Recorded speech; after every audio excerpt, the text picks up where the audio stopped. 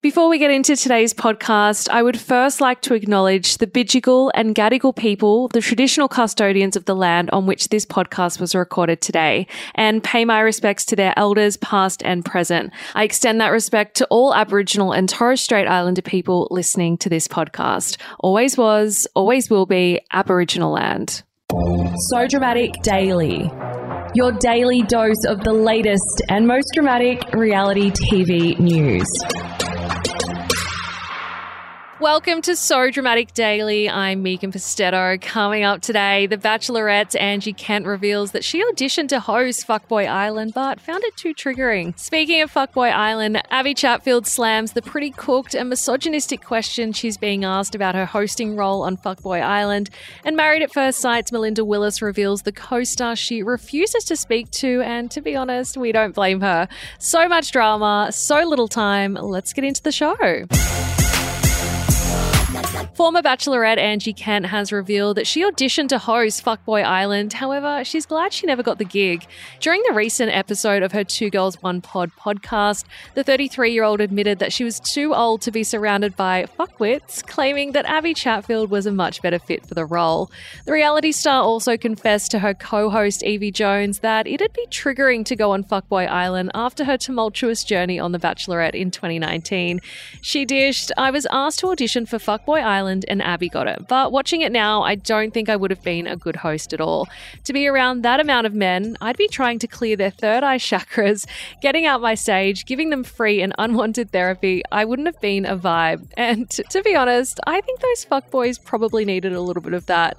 Angie then added, "I'm too old. 30s Angie is in her healing girl era. She's too old to be surrounded by 24-year-old fuckwits. Sorry to say it."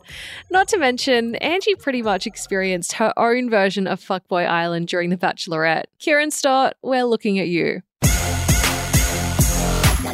Speaking of Fuckboy Island, Abby Chatfield has slammed media outlets for the misogynistic questions she's repeatedly asked about her new hosting role. The reality star has shared a series of tweets to expose a question that has repeatedly been put to her in interviews, both privately and in press. She started off saying, "It's pretty hard to offend me personally in an interview, but there's a pretty cooked and misogynistic question I keep being asked about my role as host of Fuckboy Island, both privately and in press, and I want to address it.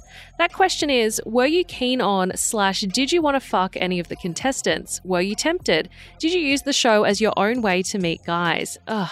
Aren't we past this idea of women always being tempted by men? Come on, guys. It is 2023. As if clarification was needed, Abby confirmed the answer clearly is no. She continued, "As the host of a reality TV format, I would presume that's obvious. It's my job to host the show. No part of me enters that arena expecting a romantic connection. I am there to work, to control what's happening on set, and to gain the trust of contestants and try to make them comfortable, as I have been a contestant myself.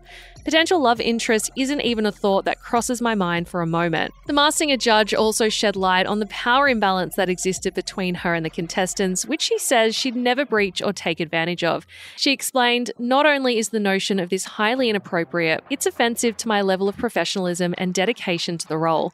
And I could not agree more. The podcast host then expressed that being a young woman who speaks openly about sex didn't mean that she was always on the lookout for her next fuck. I mean, the fact that this even needs to be explained says a real lot about today's society. The outspoken media personality also addressed the fact that she'd never heard any other host be asked if they'd been tempted by contestants, listing Osher Ginsburg as an example. She then shared that these cooked questions put her in an incredibly uncomfortable position before concluding, "So I'm making it clear now, I was not and will never be so unprofessional to have even an iota of a thought that contestants on a dating show are anything close to a romantic interest. Please stop asking." Well said. Married at First Sight's Melinda Willis has revealed that she refuses to speak to one of her co-stars, and this one's juicy, so grab an empty cup. During an interview with Heatwell, the beauty CEO confessed that she's no longer in contact with fellow bride Claire Nomaris. She dished, "I still don't speak to Claire because of a lot of things that actually happened." Now, I can only guess that the 32-year-old was alluding to the cheating scandal that transpired between Claire and her co-star Adam Seed.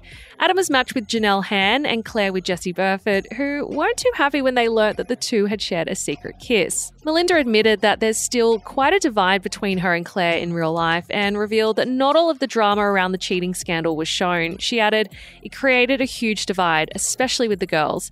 It created a huge divide with the whole group, but they didn't show any of that." However, many other explosive claims have been made about Claire, so I'm sure that those allegations also came into play. Now, this does come after Melinda told Heart Radio that there was a secret divide between the MAFS cast, with a few people not talking. And guys, can't you all just learn to get along? Actually, for the sake of drama and content for this podcast, I take that back. That is the latest from So Dramatic Daily. For more tea, please head on over to our website, sodramaticonline.com, and you can also keep up with the tea in between episodes. Follow us on TikTok, Twitter, Instagram, and Facebook at So Dramatic Online.